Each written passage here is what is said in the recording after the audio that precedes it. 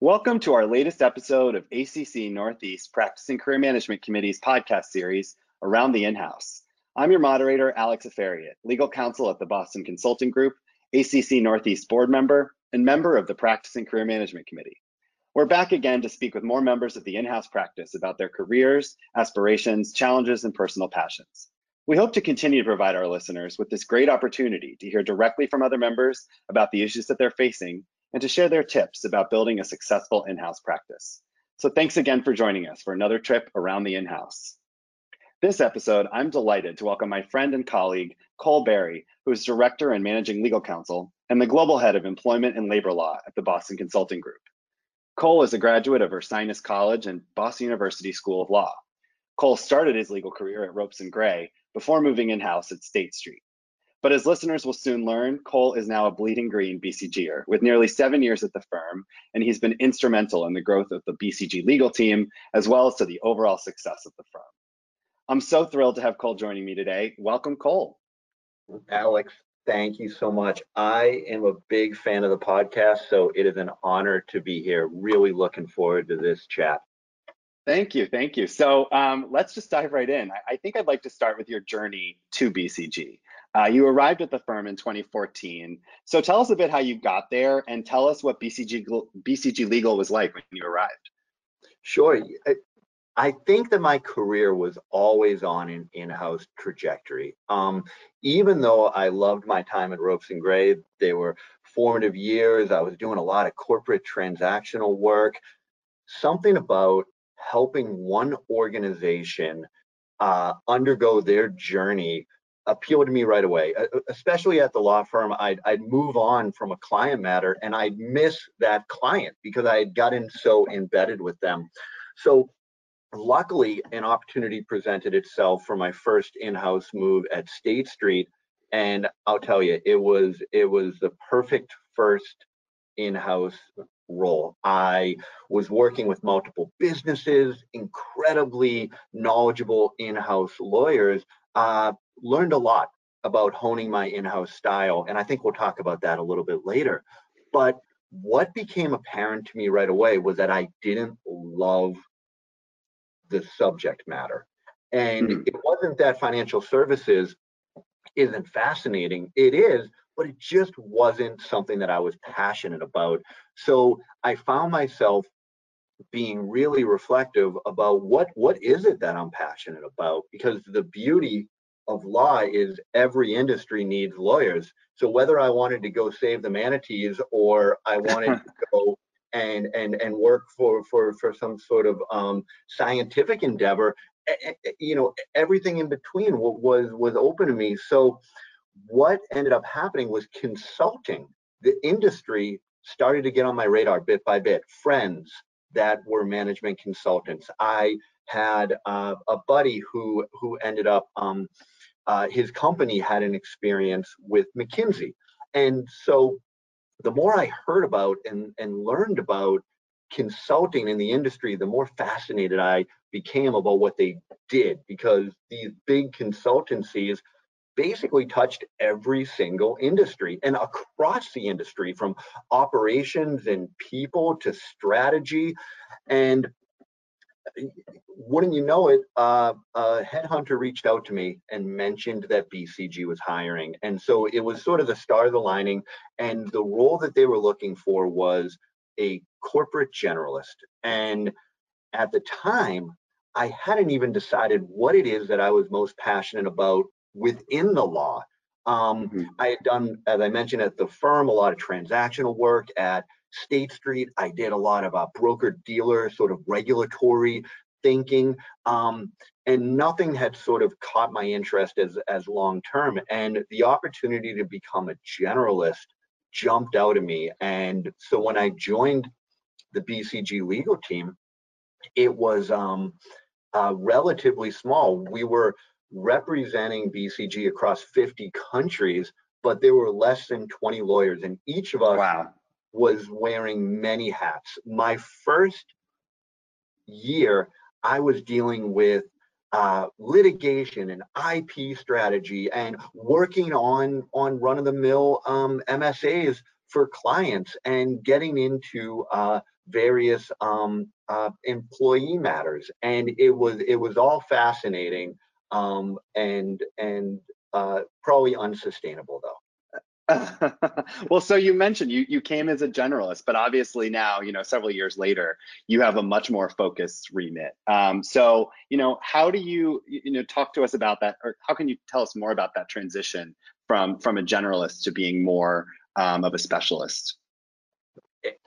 And I think that this goes exactly to that point I made about being unsustainable. And I need to give credit to our general counsel, Ulrika, who you know well, but she came into BCG about midstream of my time here, and she really looked at the legal team, this relatively small team of generalists, and she had a vision of where we needed to become more experts, where we needed to bring on more lawyers so that somebody didn't just have a foot in intellectual property, but we had an intellectual property specialist. And as we built out the team, both in the number of lawyers and in deep expertise, there was a need for someone to take over the global employment practice. And luckily, during my time as a generalist, because BCG is so hyper focused on people, rather than making widgets, we deploy people out into the world to help our clients solve their most pressing issues. So there were so many experiences that I had early on that focused around not just labor and employment, but those intangible people related matters. And so it really was just, I was right place, right time with the right experience across BCG with these people matters, that I was able to take advantage of this opportunity to jump into this global employment role. But I think it's important to note that I didn't try to position myself as an employment expert. And what Ulrika allowed me to do was build out a team of experts so that I was able to take my institutional knowledge, I was able to take the learnings that I had generally in the labor and employment space, but then build out a wonderful pyramid of incredibly sophisticated global employment lawyers under me. And it was that combination of deep expertise and someone in my position who had a breadth of experience across the organization that we were able to drive some real change over the past few years.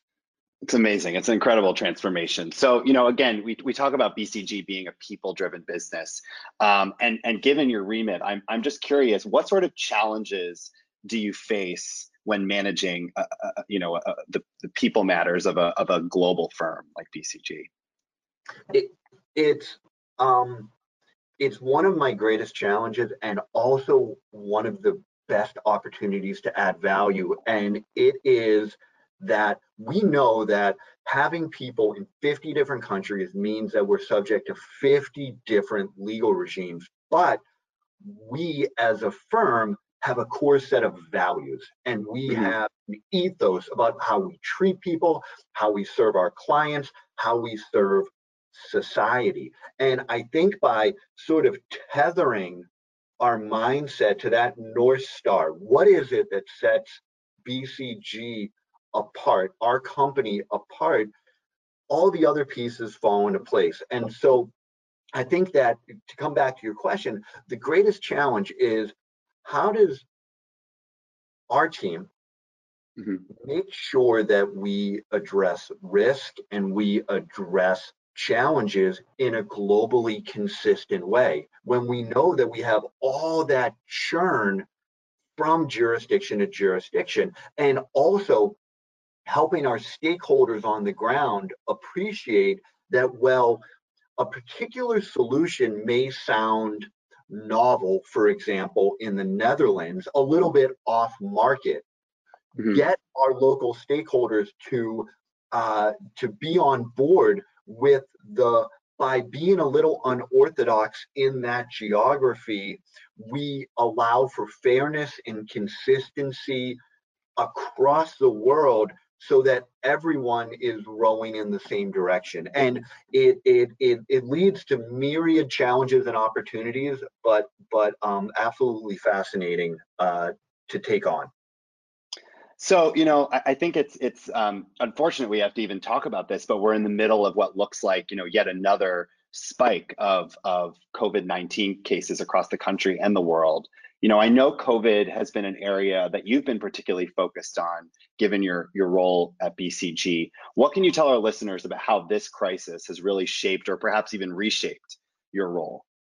Oh, it's at the beginning of this year, and I'm sure everybody's in the same boat. You just never could have imagined in January what you would be doing, how you would be feeling now in October as we record this. And I'm definitely in that boat. And what was fascinating is the way that it evolved for me, my role for legal team's role at BCG. It started off, as everyone knows, focused on Asia Pacific, where BCG has a large and important presence. So back in January, I was deeply involved in helping to make sure that we were keeping our employees in Greater China and then Southeast Asia. And as it spread throughout AP, making sure that our people were safe and protected and that we were able to keep our business running, but keep our clients safe.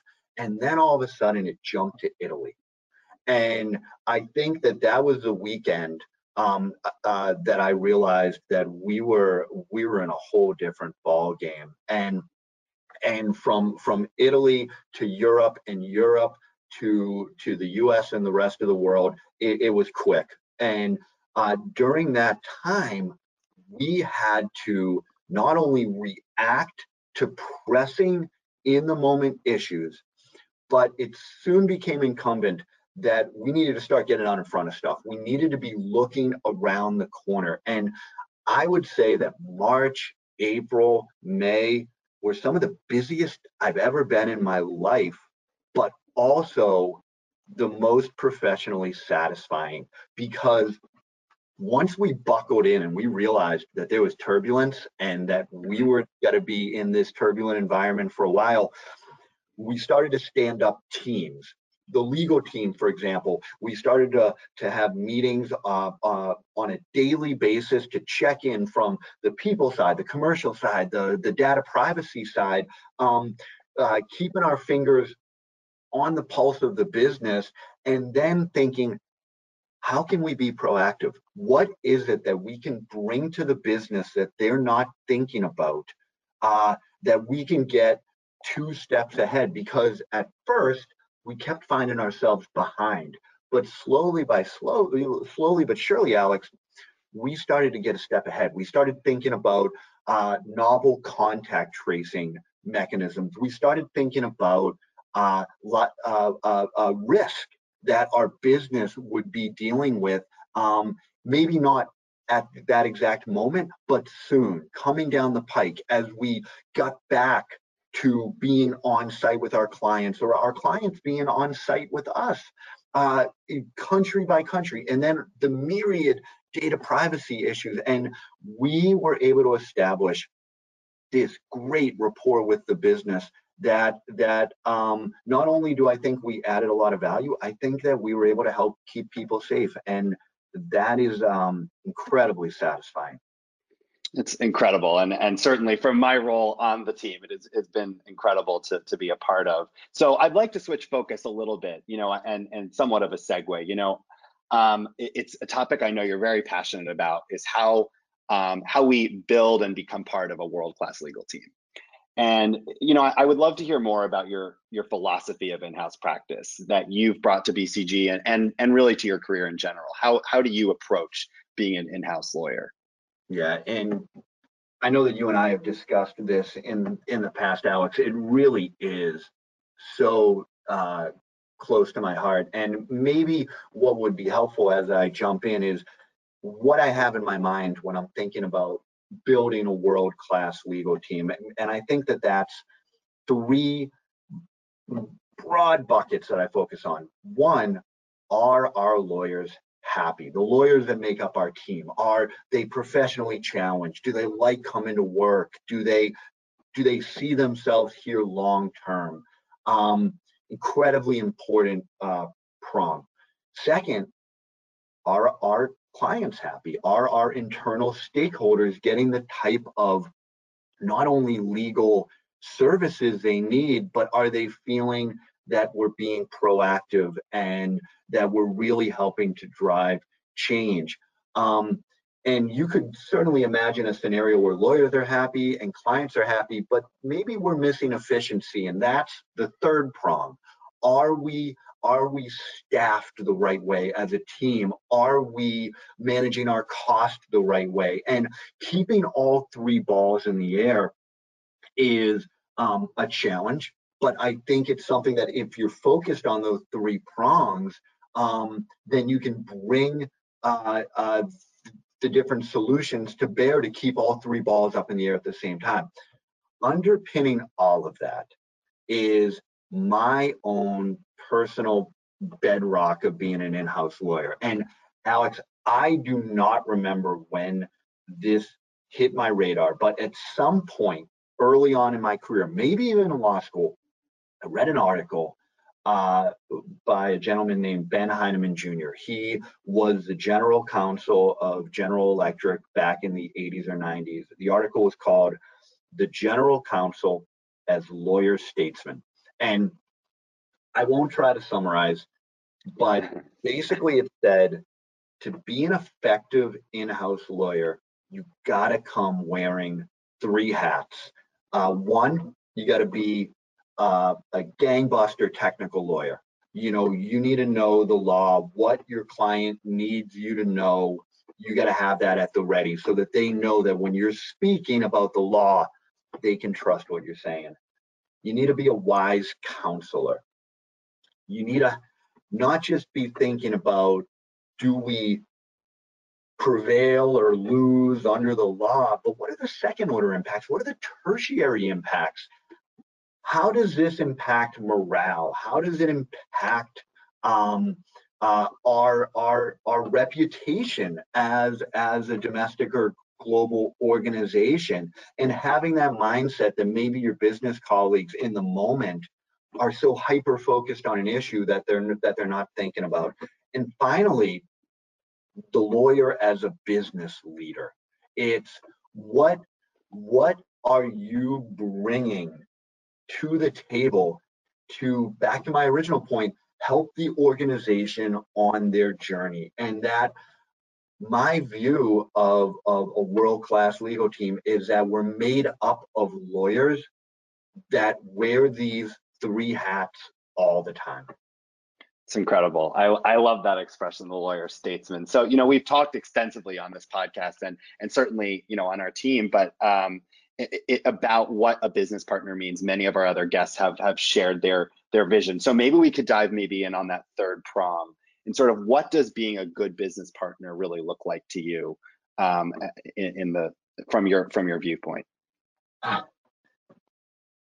To answer the question, I think it's good to pose what one of the biggest challenges is. And it's the idea that calling legal is like calling the fire department,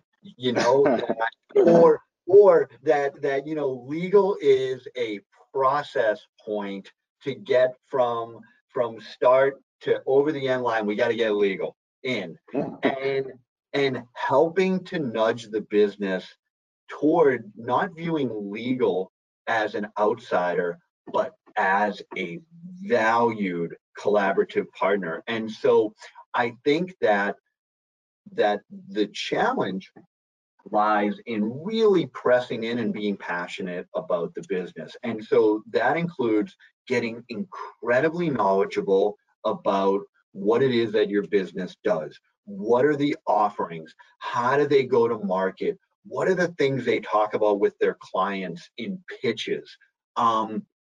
Understanding the lingo, the vernacular, and all of that culminates when I think you're firing on all cylinders is when you're having a conversation with the business about something tricky, and you don't say, you all, you guys, You say we.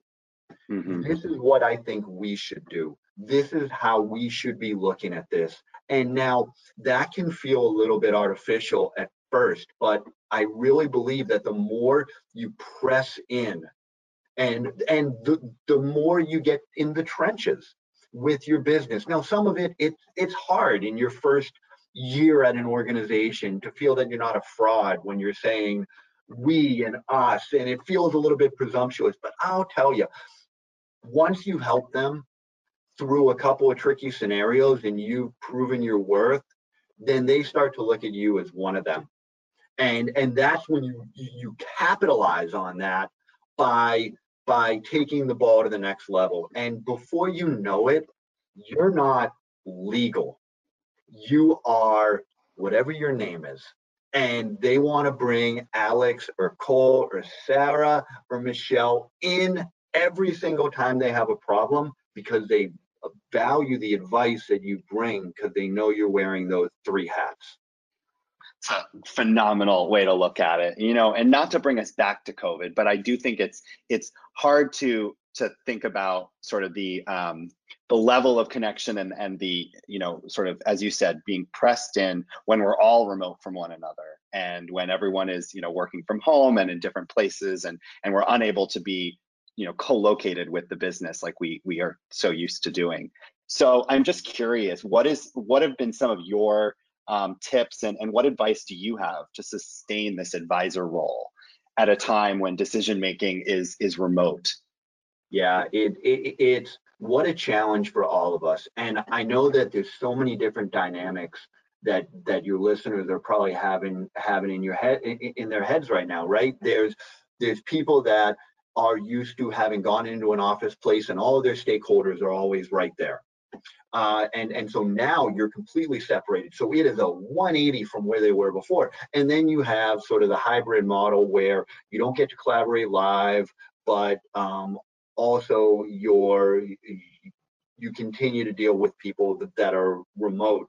And I think though that no matter what, we're in an unprecedented period of stressors that are changing the dynamic. Me, for example, I spent a lot of time dealing with individuals outside of Boston where I sit. And so it wasn't that big of a difference to move to this Zoom environment.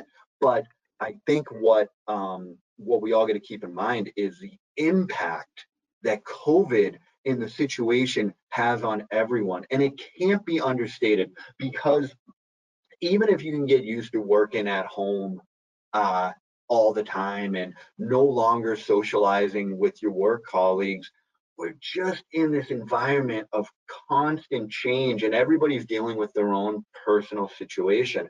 And so I think that part of continuing to give that great impactful advice is keeping the human element in your mind at all times that your stakeholders, they are probably going to be under incredible pressure or new pressures, and they're going to be coming at you in ways that it may feel aggressive or it may feel rushed, or you're dealing with your team and you're not able to get the productivity out of your particular lawyers in the way that you used to. And keeping in mind, even as this drags on, and it could drag on for a while, is that this is never going to become easy and normal necessarily. And so we need to overlay everything with kind of what I would dumb down to just understanding and kindness and additional patience, whether it's with your stakeholders, whether it's with individuals on the other side, to kind of take everything through that prism of everybody's doing their best. And then, continuing to do the good work you were doing before about growing relationships. One of the things that I miss the most, Alex, is random coffees. Going to the office and bumping into somebody who was visiting from Germany or from China, or just bumping into somebody from Boston that I haven't seen in a while, taking 15 minutes and catching up. That's no longer an option now. But what's always an option is in these Zoom calls, spending a couple minutes talking about life. Yeah. And I think that although we're respectful of the fact that, hey, I know you got 7 Zoom calls after me and you got to get going, that just trying to lean into that human element is, at the end of this, that's how we're going to have keep making progress on, whether it's our legal colleagues or our business colleagues, doing our best with the medium that we have. I will say that there are some environments that Zoom is more intimate than it used to be. I remember going to large board meetings and the room was huge, and maybe the person speaking was way down at the end and I could hear what he or she was saying, but what weren't really interacting that much. In Zoom, I'm looking right at their face. I'm seeing their emotions. And I think it's looking for those differentiators and leveraging them the best that you can is what we all need to be thinking about. It's a phenomenal way to look at it, and a great way to approach it.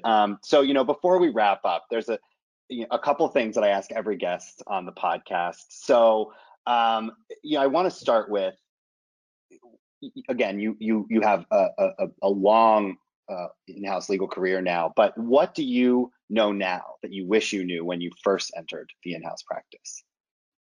So I'm going to caveat what I'm going to say is that it's not meant to undermine the legal profession, but the answer is that the law isn't everything. It's the base. It's the starting block, the springboard. It's a jumping off point. When we as in-house counsel use outside counsel, we're like, give me the law. Here's a fact pattern. Let me know what the law is. And that is not what our colleagues in our business are looking for. They, of course, want us to help them comply with the law, but then it's how do we parlay that understanding of the guardrails into the art of possible. And I think that that's where a lot of new in-house lawyers, they don't want to overstep their role. They feel some sense of trepidation, like they're skiing outside their lane.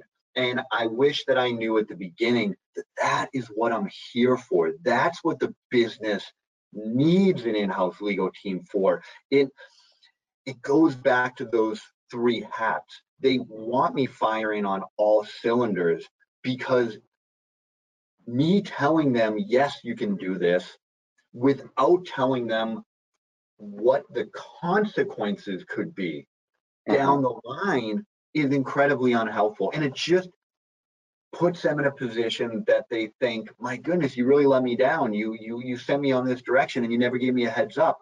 And so embracing that you are being utilized firstly because you have that ability. We went to law school to be able to decipher the law, but then it's all the other elements of our skill set that they really want us to bring to bear. And the sooner an in-house lawyer taps into that, the more powerful they'll become and the more progress they'll make in their organization.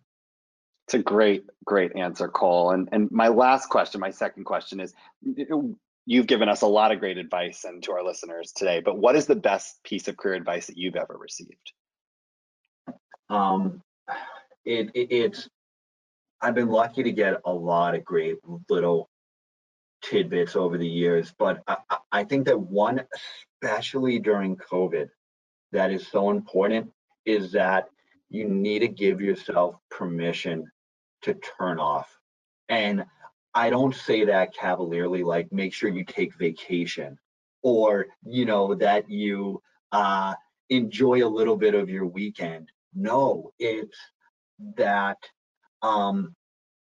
you are going to be so much more productive if you're able to, at the end of every day, say, you know what, I've done my best. Let's pick it up tomorrow. I mean, Annie said it the best. You can bet your bottom dollar that the sun is coming out tomorrow, right? And that's true. Tomorrow your computer will turn on, your inbox will be there. You'll be able to dive in. But if we spend too much time thinking about, I got to get everything off my plate, I got to get all these emails out, I got to get a clean desk, then I'll sleep better. Yes, maybe you will, but over time, it takes so much out of you. And I really struggled at the beginning of my career, certainly at the law firm, but even early on in my in-house career, of feeling like there was always more to do. And so even when I was technically not working at night or on the weekend, work would be churning in my head. And what I soon realized was that everything works itself out. Now, granted, that sense of jumping into stuff and keeping stuff going, that helps a lot of us to be successful and productive. But left unchecked, it can also lead to us just burning out. And so I think that advice of give yourself permission to just turn off, hang out with your family and your friends, pet your dog, watch your favorite TV show, get a good night's sleep, and jump into it the next day. The sooner you get into that rhythm, the better. That's such a perfect way to end it, Cole. Well, thank you so much for joining us today. This has been another episode of Around the In-House, which is now available on iTunes. So please be sure to subscribe, follow us on Twitter at ACC Northeast, and watch out for the ACC Northeast chapter posts on LinkedIn to hear more future episodes of Around the In-House. I'm Alex Afariat, looking forward to speaking with you again soon. And thank you again, Cole, for all your time today. Thanks, Alex.